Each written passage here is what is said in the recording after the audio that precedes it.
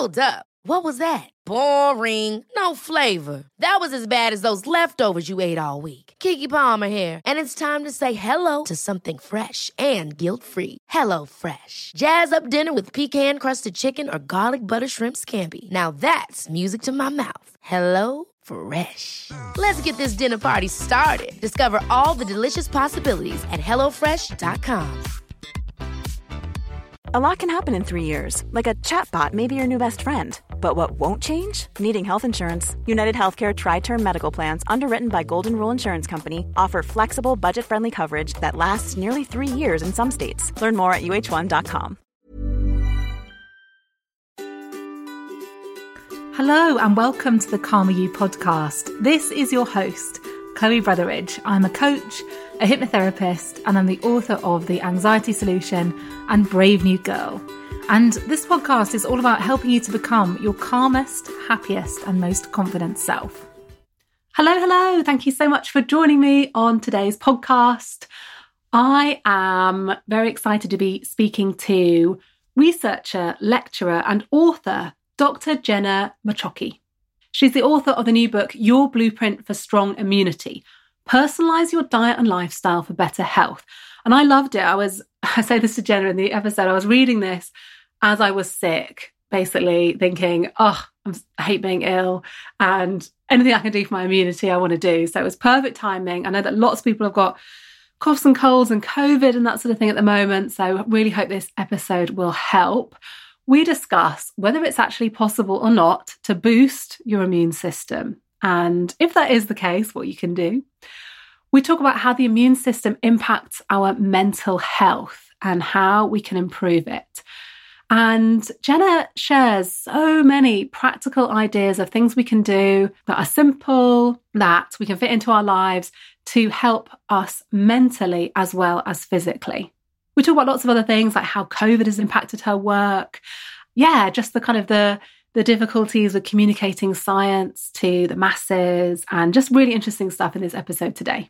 So if you enjoy this episode, would you do me a favour and please share it with someone who may need to hear this today? Maybe someone that's feeling unwell or, anyone that's struggling with their anxiety or confidence. You can share this podcast, on WhatsApp, or you could take a screen grab and put it into your stories. And if you do that, please do tag me at Chloe Brotheridge, because I'd love to see and be able to thank you.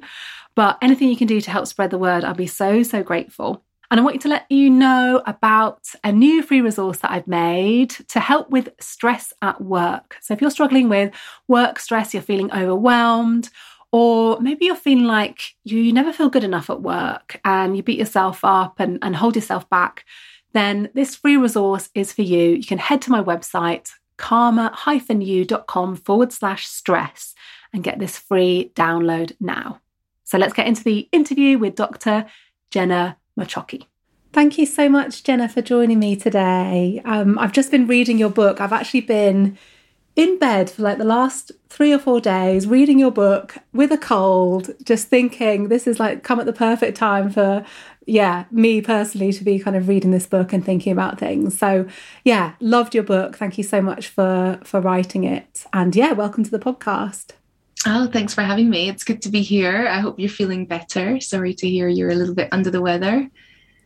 Yes, feeling lots better and just appreciating feeling well. I don't think I've been sick. I've been really lucky. I don't think I've been sick for quite a while. So it's just making me appreciate health and immunity and our immune systems. And I was reading your book and just feeling in awe of the body and the immune system and all that it does for us. And I love the way that you talk about the science, but make it very accessible and readable.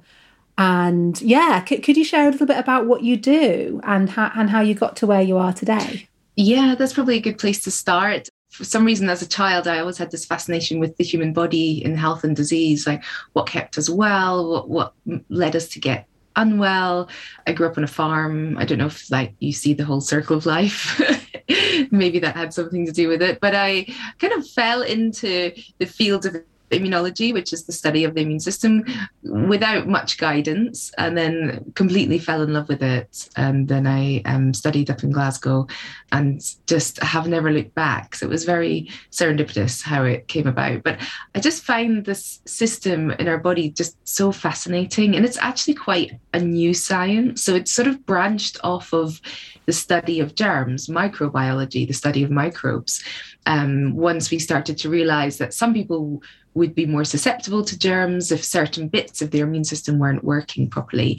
And I think we very much still view the immune system through this lens of infection protection. But then through the work that I've done, I actually started to realize that it's not just about protecting us from infections. In fact, it's involved in pretty much everything in our body, from, cancer defense, non-infectious diseases, so inflammatory conditions, allergies, asthma, even things like heart disease risk, which is one of the biggest killers globally, and also psychiatric conditions, poor mental health and mood disorders. There's now research documenting how the immune system is involved in those. And it just never ceases to amaze me. We always talk about it as being one thing, this system, but actually it's kind of everything and everywhere. So when I teach immunology at the university, we talk about the barriers to the body as being part of your immune system. So that's your skin, the lining of your airways, the lining of your digestive tract, and all the microbes that live on those surfaces, these good microbes that are kind of like our health allies. And then underneath these barriers, you've got lots of white blood cells doing specific things. And then you've got more white blood cells in your blood and lymphatic system. And then you've got specialized immune cells that live in lymph nodes and bone marrow and spleen and the brain. And it just kind of goes on. And suddenly you realize it's your whole body, basically, and it's connected to every other system. I very much think of it like the brain. It's very much a sensing system. So it has to be aware of what's going on around you in order to be prepared to respond. So there's this direct communication between the immune system and the brain. And interestingly, the immune cells actually have receptors on their surface for many different neurotransmitters. So things like serotonin and dopamine. So there's like this language that's being translated from what you're thinking and feeling to how your immune system is behaving, which to me just blows my mind. That's so interesting. I definitely want to ask you more about the kind of the mental health side of it and how that could link into our immune system. But I suppose one of the first questions, and I know you talk about this in the beginning of the book, and I'm sure it's a question you get asked a lot, but there's this idea, I think, for some products maybe that get marketed, that we can take a pill and we can boost our immune system, or if we have a cold shower, that will boost our immune system, or drink a hot water and lemon in the morning. Can you kind of talk a bit about this, and is it possible to boost the immune system, or is this kind of like a bit of a lie? This is something, I get asked a lot. And I've often, because many people in my field would tell me off if I use the word boost. So I often have to try and correct journalists and things when they correct me. But I think it's a term that I can really understand where people are coming from. We want to feel invincible. We want to go out in the world and have our daily life and feel that, we're not going to get sick. So people want to use the term boosting as that kind of putting down that shield. But because it's this complicated system, you start to ask the questions, well, which part do you want to boost, and for how long, and for how much, and how are you going to measure that boosting? And how do you know if you take one supplement that contains these nutrients, it's going to boost the bit that you want? Because actually half of your immune system is turning the other half off, because when it goes raging after germs, it makes you feel quite poorly. So the reason that you feel unwell is because of the response of your immune system to some kind of infection that's invaded your body. And when that infection is gone, you have this other part of your immune system that comes along and turns it off, takes everything back to normal. It heals, it repairs, returns the body to the state it was in before you got unwell. So I think boosting is the wrong term, and it's definitely exploited in products that are marketed around the immune system. But when the general public are talking about it, I really am empathetic, and I think I know what you mean, but it's perhaps the wrong word to use. And I think, with COVID, we've certainly seen that the term immune boosting, certainly on things like Google searches, have, increased, dramatically. And also the use of immunity on marketing has also increased. So I think that people can be quite confused. And I often want people not to spend their money on things that might not work before kind of checking in with, all their sort of basic foundations of health, first of all. Yeah. It's interesting you say there about, we want to feel invincible. I think until I got this cold this week, I think I did feel a bit invincible. I was in a house with my whole family. Everyone had COVID and I was like the only one that didn't get COVID. And I was like, right, my healthy diet's paying off and all this sort of thing. But maybe it's been a bit of a wake-up call that actually, I do need to look into this more and pay a bit more attention and learn about the immune system a bit more. Well, I think the funny thing is that, we've evolved as the human species in a world that's full of germs. So the germs were kind of here first. And so that's why we have an immune system, because throughout our evolution, we've had germs trying to invade us, because our bodies offer this nice moist environment with, access to our nutrients so they can replicate. And so we've evolved these immune defenses to fight germs, but it's kind of like this to and fro. And it's actually quite normal to get a few minor illnesses per year. And I think that I would really encourage everyone to sort of be comfortable with that, because if you at all mix with other people, like you might commute, you might work in a shared space, you live with other people, you go shopping, or you go about your daily life, then you're always exposing yourself to germs. And as much as we can have a really good immune system and do all we can to support it, it's every now and again, one germ will slip through the net and we'll come down with, the latest winter lurgy. And so I think relaxing about that and realizing and sort of normalizing that is a really good thing to set people's mind at ease, particularly after what we've been through with COVID. But then at the same time, if we start to think that people are suffering from infections more frequently, more unusual infections, taking longer to recover, then it's a red flag that maybe we need to go in and investigate a little bit more.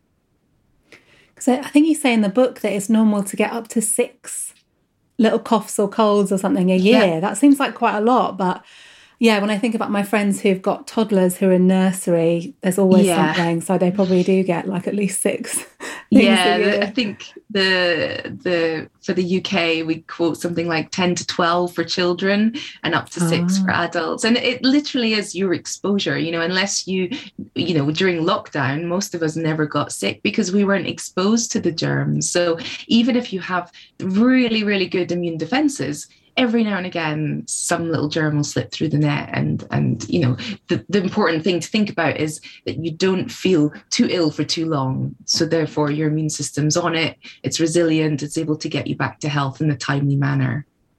Is it true that if you don't get sick for a while, so say we haven't really obviously been around people as much in the last 2 years, and I've heard from a lot of people say, I've got this like mega cold, it's like an absolute beast of a cold because maybe we haven't been sick. Would it affect you more if you haven't had those exposures, or is that a myth as well? You know what? It's a really, I apologize for not being able to give a simple answer to this.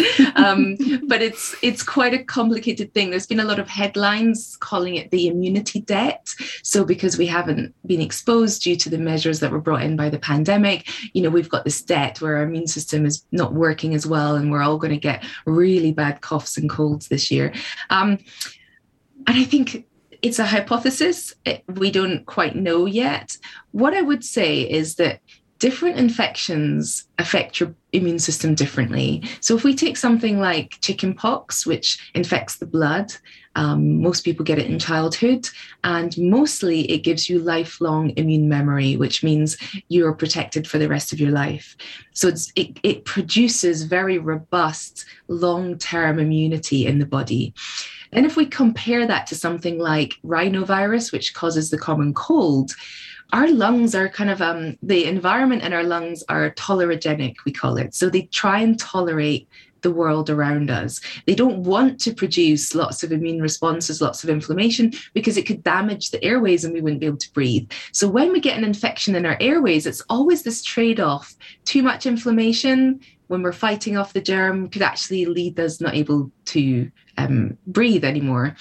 So we don't tend to make really robust immune responses to respiratory viruses anyway. So that means if you got a cold a few years ago, your immunity would wane quite quickly. And then if you got re-exposed to that cold, you wouldn't have that existing immunity to fight it off immediately, and you might get a sort of more milder version of it. And so where we've been locked up with COVID, we might not have had these exposures to the routine coughs and colds. It's possible that then when we do get exposed, any immunity we had before the lockdowns has waned and we get more exaggerated symptoms. But then if COVID had never happened and we wouldn't have had those lockdowns, we would have had more frequent, milder colds. So it's kind of like, what would you prefer? And now that lockdowns are all over and we have no restrictions, at least here in the UK, things return to normal. And I also think it depends, what did you do during the lockdown? So for some people, not everyone, lockdown was a positive experience, lots of time with family, lots of time spent outdoors or doing hobbies, or, it changed your lifestyle in a beneficial way. So your immune system might actually be restored, renewed, feeling like, you're ready to take on the world. For other people, it may have been extremely stressful. You may have engaged in some really poor diet and lifestyle habits due to the stress of what was going on. And that would then have had a negative knock-on effect on your immune system. So I think it's really difficult to unpick everything. What we have also seen is different patterns of infections, because infections spread where people are. So when there's no people mixing, the infections don't spread in their usual way. And I know for certain things like respiratory syncytial virus, which is something that infects young children and can be quite serious, because mothers were not being exposed, babies then were getting it in a different pattern and then being quite ill in hospital. So there's a lot of different factors into the mix. And this is one of the challenges with the immune system, is that it's so complicated and it's shaped by things we can control and things we cannot control. And unpicking the different elements can sometimes be quite tricky. I appreciate that answer. You say, oh, sorry, I can't give you like a really simple answer. And I think sometimes we do want those simple answers, but actually so much in science, it is a kind of it depends, and we're not really sure. And I think, especially in the last 2 years with COVID, we've seen so much sort of health misinformation or, I love like alternative therapies, and I consider myself like quite hippie-ish, but I also have a very like strong scientific side. And it's been really interesting to see the kind of, maybe the kind of alternative health people saying, this is the way it is, this is definitely happening. Whereas scientists are maybe saying, it depends, we're not sure, this might be the case. Yeah. And actually that's not, maybe people find that harder to grasp if they're not scientifically minded. It's like, it's nicer to have that like straight, clear, like if you eat broccoli every day, you won't get COVID. Like exactly. Sort of I think I'm probably quite unique because I kind of sit somewhere in between. I see people with horrible autoimmune conditions having to take prescription drugs, but then also having their overall sense of well-being and their quality of life improved by making diet and lifestyle changes.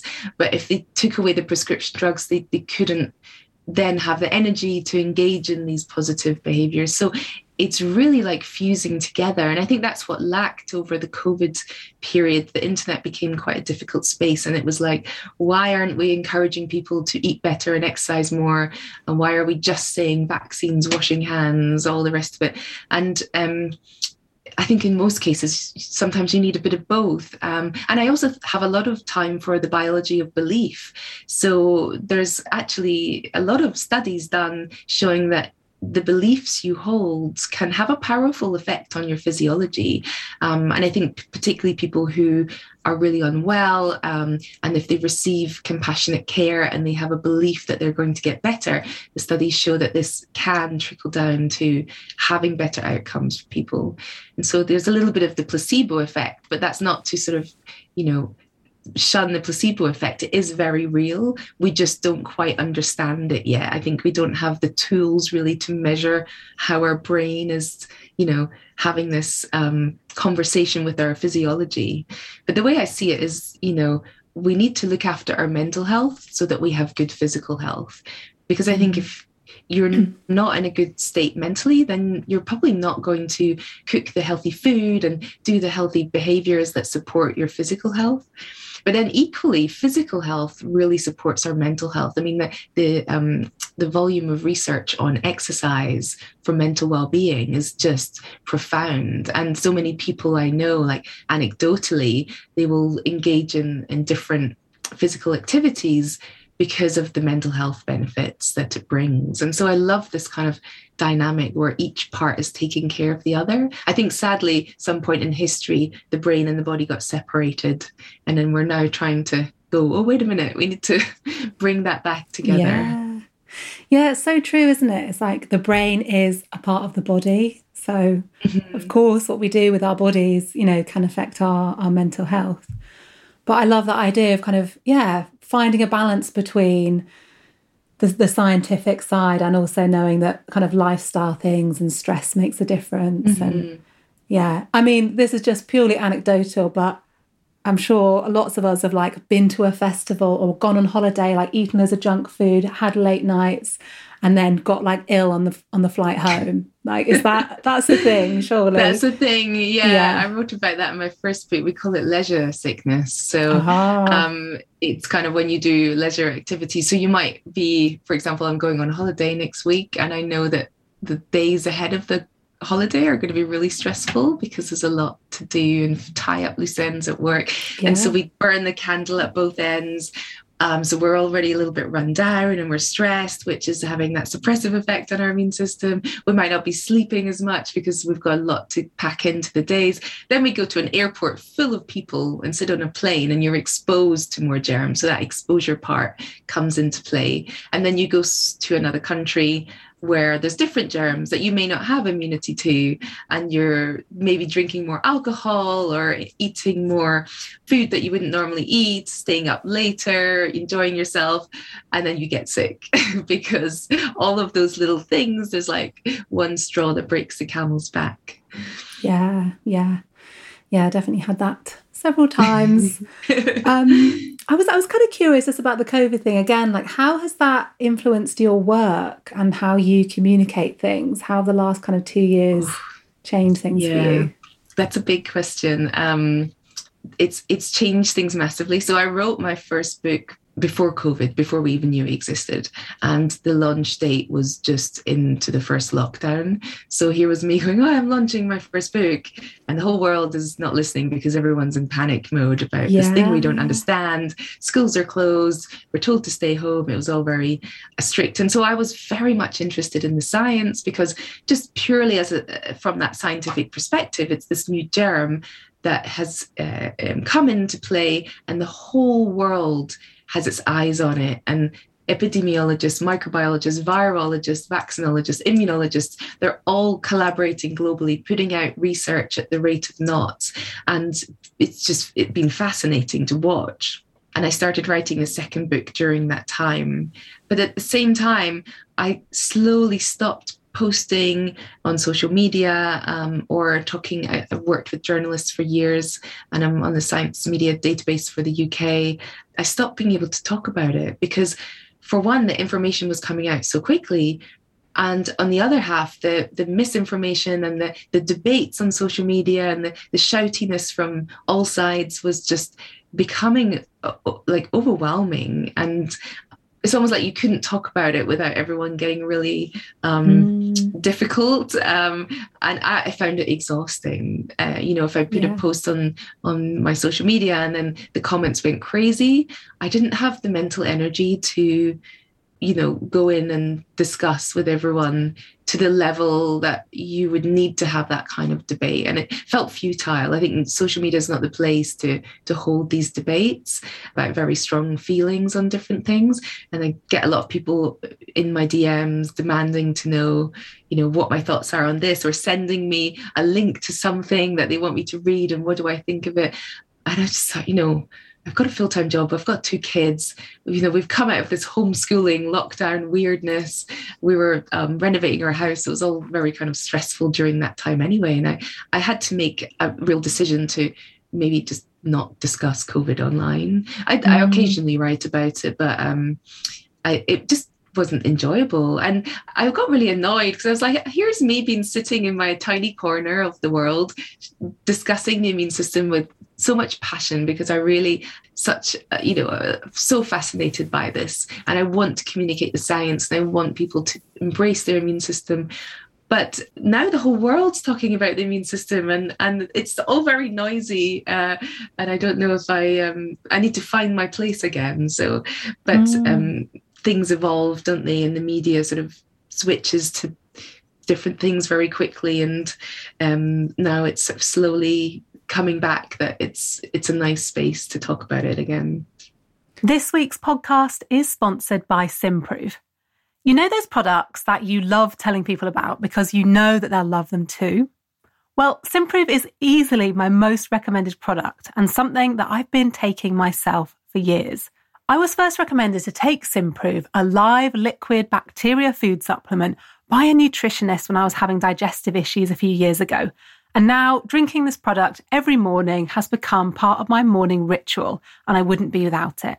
My parents, my two sisters, my boyfriend, even my parents' friends are all taking Simprove now, and they love it. And according to Simprove's research, 9 out of 10 customers feel the difference. It has massively improved my digestion, and I hope it will help you too.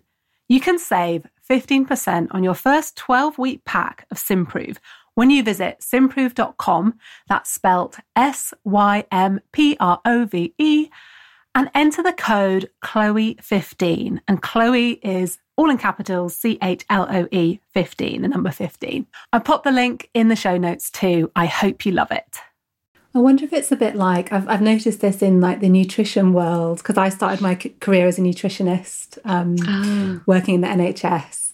And I noticed how, because everyone eats and everyone has a diet, we all eat, everyone's kind of got an opinion, and everyone's got an immune system. So everyone's got an opinion, their own experience. This worked for me, this didn't work. And like, it makes it quite, it's hard to sort of argue with someone's experience, obviously, but then is everyone kind of like an expert, and it becomes like quite messy in a way. So I totally understand why you would want to like, not be part of that, and how, as someone that is, a scientist, are you held to sort of quite a high standard anyway? So if you kind of like, if you make a mistake or something, people could kind of go for you, maybe. Yeah, I definitely felt that. And I felt there was very much, if you're team science, you just have to repeat the mantra of like masks and hand washing and vaccines. And, we don't have the evidence for anything else. And yes, if you want to draw from the scientific evidence, 2 years is a very short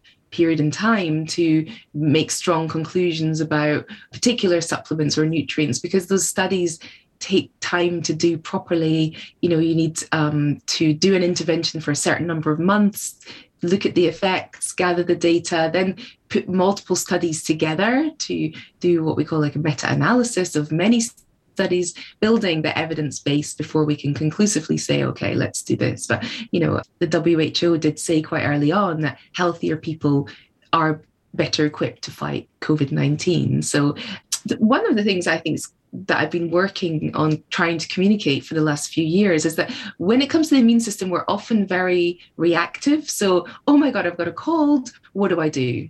And so my question would be like, I want to treat the person, not the condition. So what has that person been doing up until the point they got a cold? And one of the things I write about in the book is this idea of your immunobiography. So your immune system is not something you're born with. It's made over time. It's made through your exposures and the things you encounter, the things you do, from the environments you frequent, the hobbies you do, the things you habitually eat.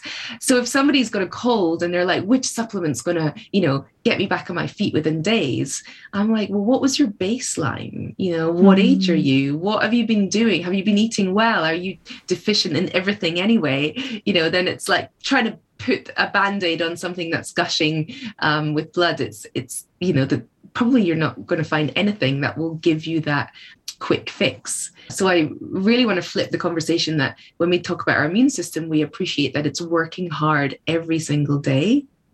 And we should be taking care of it with the little things we habitually do every day. So those sort of sustainable small wins. And that puts us in the best possible state to fight off an infection or something that derails us and get us back on our feet. And then, yes, there are your kind of little medicine cabinet of things you can keep indoors for if you do fall sick.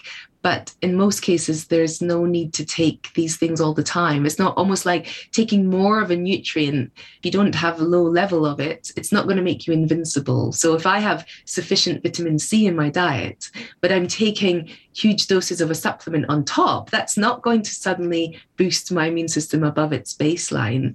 But if I get sick and my immune system's working really hard, and so I'm using much higher amounts of vitamin C to fuel that immune response, then supplementing might help me recover quicker if I take it upon onset of symptoms. I feel like sometimes, I know for me anyway, sort of taking supplements is like some way that I can try and exert some control. I think it's probably just like the illusion of control, but I think like if as long as I'm taking this, like at least I'm doing something, like trying to control things. But So one thing I really wanted to ask you, and I know this is probably like a big topic, but I found it really interesting, you talking about the interaction between like inflammation and mental health. Is that like a massive topic, or can you like talk about that in a kind of few minutes? I'll do my best. I think a good way to think about it is, when you were unwell this last week, or when the last time you can remember having a really bad flu or a really bad cold, how did you feel? You probably obviously had the symptoms, maybe a blocked nose or a sore throat or a sore head, but you probably also felt low on energy. You probably felt a bit socially withdrawn. You might have had a low mood. You might have had problems sleeping. You might have felt like, I don't really want to do the things I normally enjoy. And all of those kind of feelings are a response to inflammation in our body. So our immune system's producing inflammation to fight the germs. Inflammation is a helpful thing in that acute setting, because without it, we wouldn't be able to fight the germs and we wouldn't survive as a species. But the inflammation acts on the brain. So we know that this happens. The brain has receptors for the different inflammatory mediators, and it changes our behavior. It's almost like it's telling your body, in order to get well, you're going to sit on the sofa and feel lousy and not want to go out and, play with your friends and go to work, because that would do two things. It would spread your germs to other people, and nobody wants that. And the other thing it would do is it would probably delay you getting well, because we need to triage all energy and resources to getting you better, because our resting metabolic rate actually raises when we have inflammation in our body. So it's using a lot of energy to fight off germs. And the reason I use that example is because we now know that certain subgroups of people with mood disorders have raised inflammation in their body, and they do better when they either are treated with some anti-inflammatory drugs, that this has been demonstrated in clinical trials, or they have been put on some kind of anti-inflammatory diet and lifestyle intervention. And so we're thinking that perhaps not for all people with low mood and depression, but there may be subsets of people for whom this is the mechanism that's contributing to their low mood. There's also studies looking at people with autoimmune diseases like rheumatoid arthritis, who have raised inflammation in their body because of their diagnosis. And for a long time, it was thought, well, if you got diagnosed with rheumatoid arthritis, you'd be depressed too. So it's just because of this diagnosis. Then they've done some intervention studies and found that actually it's this raised inflammation acting on their brain, causing the way that they're feeling. And if you can intervene then and control the disease, then this is much better. So interesting. I did feel quite miserable, like for at least like a day and a half of having a cold. So it makes me feel slightly better that was maybe just the inflammation that was doing that. Yes. Hopefully you're... Yeah, really interesting. So would you go as far as to say to people who are struggling with their mental health, look into anti-inflammatory diets, or, that's something that people should be focusing on? Definitely. And and, I really appreciate that when people are struggling with their mental health, often taking care of your diet and lifestyle are one of the first things to go, because that becomes too great a challenge. But I would really just encourage people to take heart that there are now a growing number of studies in humans, properly conducted, really robust clinical trials. And it's not that we can say, oh, there's 1, 2, 3, or 4 anti-inflammatory foods. It seems to be more the habitual dietary pattern. And many of the studies focus on what we call an anti-inflammatory diet pattern. One example is the Mediterranean diet. You can find a lot of information online of what that actually means. But I think you could take the foundations of something like a Mediterranean diet and then apply it to a different type of cuisine. So it doesn't mean you have to eat like, that you live in Italy, but it is based on regular oily fish or omega-3 supplements, because this is really important for brain health. But the omega-3 supplement, the fats, are actually what our immune system uses to turn off inflammation. So they're transformed in our body to pro-resolving mediators, they're called, these molecules that switch off inflammation when it's no longer needed. Then we have the fiber component. So fiber is feeding the gut microbes and sort of cultivating that ecosystem in your gut.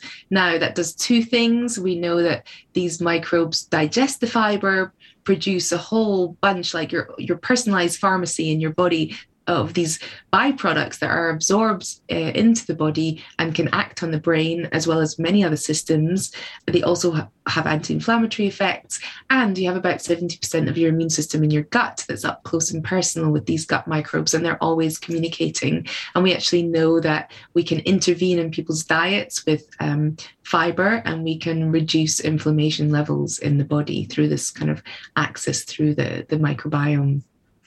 And then, just looking at that dietary diversity, so things like eating the rainbow. So it doesn't, again, have to be Mediterranean foods, but looking for the colourful fruit and vegetables, because the pigments that give these this fresh produce the colour, these are what we call phytochemicals. So we don't have a recommended daily allowance for these as we do with other nutrients like vitamin C, but we kind of seems to be the case that the more the better. And I like to call them longevity nutrients, because they have this really important role in sort of long-term health and reducing chronic disease risk.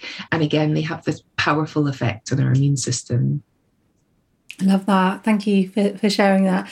And also thanks for saying that it's kind of complicated, isn't it, I think, when we're talking about diet, because it can be one of those things that can be triggering for people. There's so much stuff around like diet culture now and how damaging that is for us. And yet, if this is something that really does make a difference to our mental health, it's like we need to talk about this more. But yeah, you also said there about how when you're depressed, like just having a shower can be difficult, like let alone like making yourself healthy food. So so it's kind of complicated, but really important to say, I think. And I guess it's not really that in terms of the actual diet itself. Like people can go away and Google Mediterranean diet, and it's not anything different from like a general like healthy diet that your doctor would say to go on, or the NHS would say. It's not kind of like fancy like mainline turmeric or anything like that. It might eat your vegetables basically and have some olive oil. Exactly. Olive oil is the great one for cooking with. I just did a post about that this week that went a bit crazy, because everyone's like, but you can't cook with olive oil. And I was like, well, they've been doing it in the Mediterranean for generations. But there's actually a lot of scientific literature showing that you can cook with olive oil. And it has this high quantity of polyphenols, which are really important for brain health, for immune health, and it protects the oil when you heat it for most forms of home cooking. So, yeah, it's a really good option. And I think when people can get away from focusing on a few individual superfoods and start to think about the overall diet pattern, for me, I find it quite relaxing, because I think, well, I can go out, meet friends and really indulge in food that I wouldn't normally eat, that might make me feel a bit, uncomfortable afterwards, and a few glasses of wine. But in the context of what I've eaten across the week, it's really minimal. So one bad meal does not poor health make. It's the overall pattern that counts. And then that gives you a lot of flexibility to, go to social events where you might eat things that are, not so good for your body, but you're getting a lot of benefit by relaxing and enjoying that social component. Because I think I like to call it the food prison. When we're stuck in the food prison and we're worrying about every little thing we're eating, we're avoiding going to restaurants, or we're only ordering certain things on the menu because we've heard other things are going to be detrimental for our health, then that mental load, to me, I think is going to be worse for your immune system than just having the pizza or whatever it is that you've worried about consuming. Yes, that's so true, so true. Where should people start then if they want to do something with their immune system? Is it with the kind of diet stuff? Is there like another like practical thing people can do to get started with? Yeah. I mean, that's a really good question.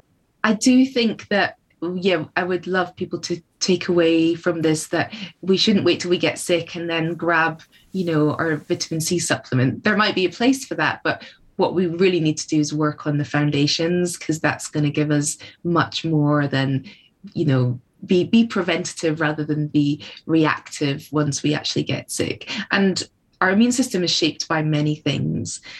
And I like to break it down into sort of the 5 lifestyle levers. And I cover these in a lot more depth in the book.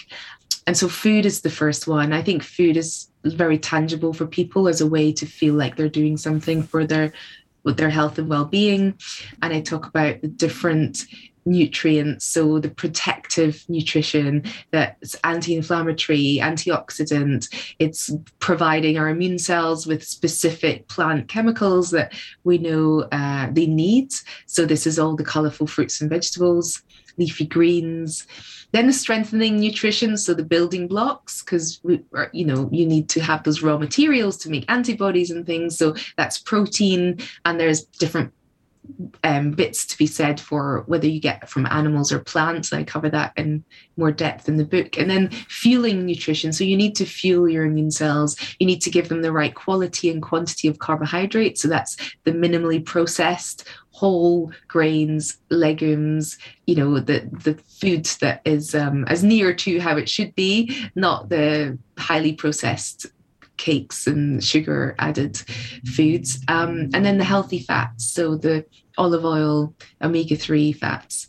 And I think you also have to address your relationship with food. Look at things like blood sugar control. This is a big part of it. And I have a lot of tips in the book for how to do this. And think about your sort of metabolic health as well. So if you have an underlying thing like type 2 diabetes, we know that unwanted inflammation in the body can drive insulin resistance, which is the precursor to metabolic syndrome. So working that anti-inflammatory diet pattern is going to have a downstream effect on that. The second lever is really the sort of mental health piece. So stress is a big part of it, just because stress is meant to be motivational. It's supposed to get you to where you need to be. You might be about to be hit by a bus and you have to run. You need sudden energy and motivation to do that. And that's what stress provides. You might have a deadline and you need a little bit of, get up and go to keep you going. Stress is what gets us out of bed in the morning. We have rising stress chemistry that, makes you leap out of bed, hopefully. But sadly, when it goes too long, or we don't have ways to counterbalance it, it can overwhelm the system, and the body has to then make some decisions, and it will triage towards the stress response and say, well, we're just going to turn off the immune system because it's quite energetically costly and we've got to put all our energy into the stress response. And so in that case, you're leaving yourself really vulnerable to getting sick. And I know from personal experience, I got a cold a few years ago. I'd just gone back to work after having my kids. I was very stressed, getting used to that whole new mum back at work thing. And I ignored my cold because I was like, how could I possibly take a day off to get over this cold? And then I ended up with pneumonia and couldn't get out of bed for a week. And that was really embarrassing because people are looking at me thinking, you should really know better. Oh, no. So I would encourage anybody who's ever had a cold, and I talk about this in the book, this presenteeism, you know, showing up, because we think we have to look like we're motivated at work, when actually, if you're not well, the science tells us you're not functioning very well and you're spreading your germs to other people, and you're probably going to take longer to get better. So having that one day on the sofa might be better than 5 days dragging yourself into the office and not being productive. But then within the sort of mental health lever, you also have your emotional and your social well-being. So we are a social species. We know that loneliness can be really detrimental to the immune system. We know that different emotions can affect how well our immune system functions. I've been reading about the studies done on self-compassion and how people who are taught self-compassion techniques have measurable benefits seen in their immune function.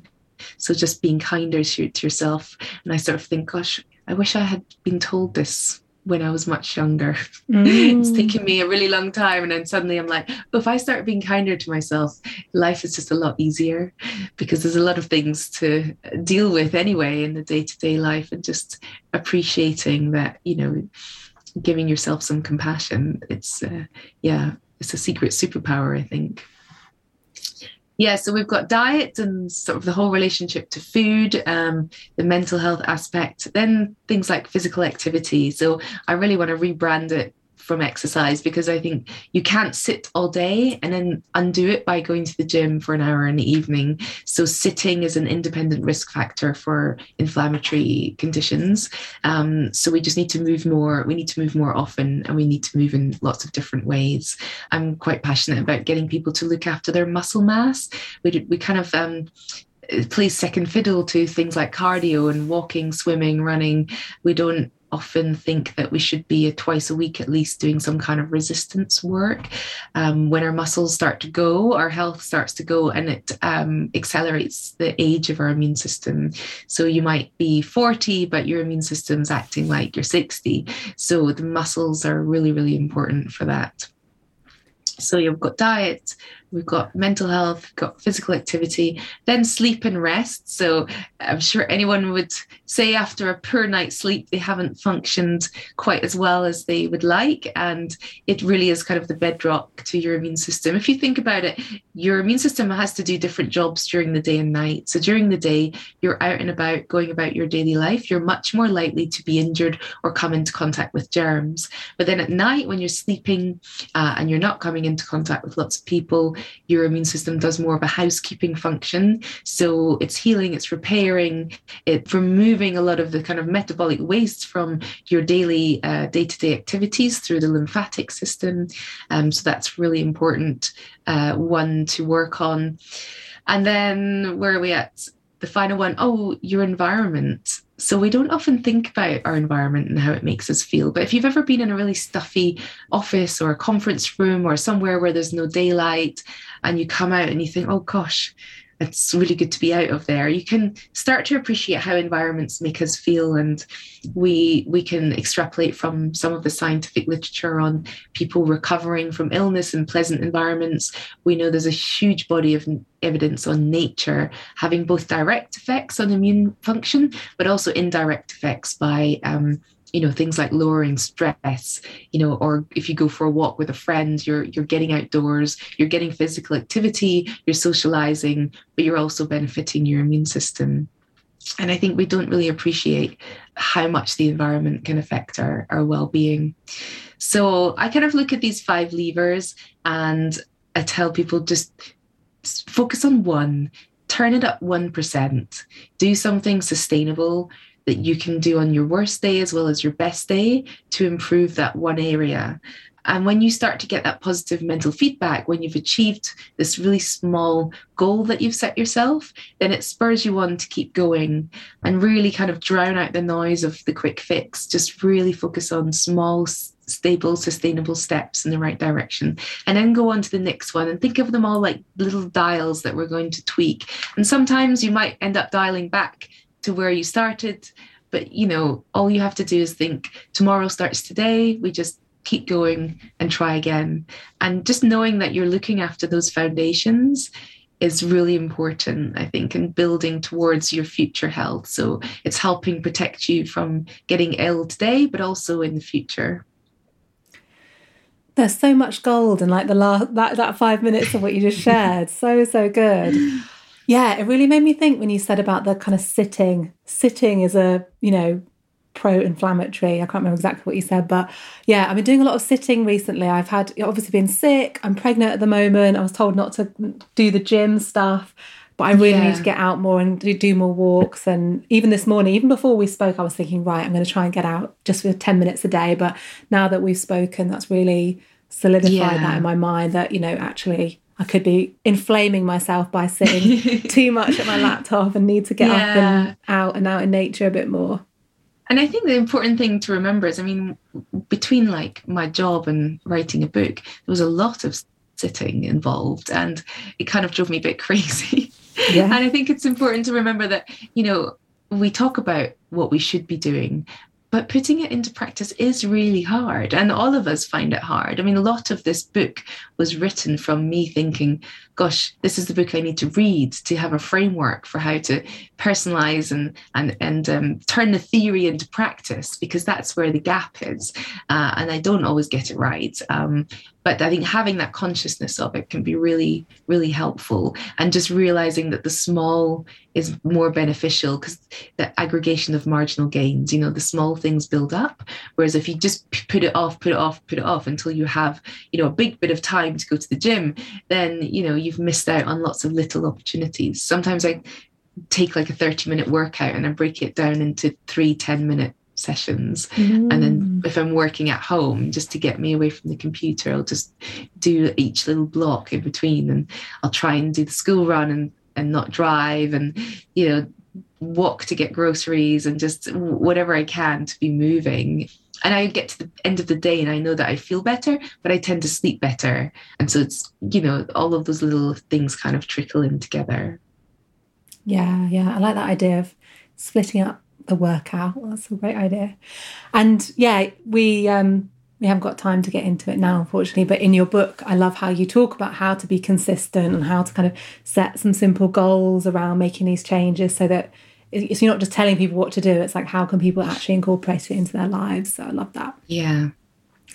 Thank you so much for everything you shared. It's been so fascinating. Where can people find out more about you and buy your book? The book is called Your Blueprint for Strong Immunity, Personalise Your Diet and Lifestyle for Better Health. Thanks for having me. Yeah, I mean, I'm most active on Instagram.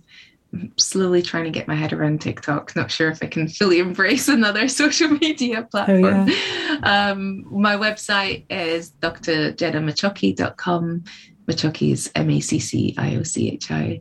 My Instagram handle is @Dr.Jenna_Macciochi. And yeah, Your Blueprint for Strong Immunity is out now. I think it's available most places in the UK. Hopefully we can get more of a global release coming up soon, depending on how it does. Amazing. Thank you so much for everything you shared. You're welcome. Thanks for having me. You have been listening to the Calmer You podcast with me, Chloe Brotheridge. Don't forget, you can download loads of freebies for anxiety and confidence at my website, calmeryou.com. You can also find out about my app and my one-on-one sessions. Please do subscribe to this podcast in the Apple Podcast app. And if you have enjoyed it or found it helpful, please leave me a review. It makes a massive difference to helping the podcast get discovered by other people. And come on over and find me on Instagram. I'm hanging out there every day. You can find me at Chloe Brotheridge. Let me know what you thought of this episode. And please do share it with anyone who might need to hear this today. So I'm sending you loads of love, and I hope you have a brilliant week ahead. Hey, it's Paige DeSorbo from Giggly Squad. High quality fashion without the price tag. Say hello to Quince. I'm snagging high-end essentials like cozy cashmere sweaters, sleek leather jackets, fine jewelry, and so much more. With Quince being 50 to 80% less than similar brands. And they partner with factories that prioritize safe, ethical, and responsible manufacturing. I love that. Luxury quality within reach. Go to quince.com/style to get free shipping and 365-day returns on your next order. Quince.com/style. Ever catch yourself eating the same flavorless dinner 3 days in a row? Dreaming of something better? Well, HelloFresh is your guilt-free dream come true, baby. It's me, Keke Palmer. Let's wake up those taste buds with hot, juicy pecan-crusted chicken or garlic butter shrimp scampi. Hello Fresh. Stop dreaming of all the delicious possibilities and dig in at HelloFresh.com. Let's get this dinner party started.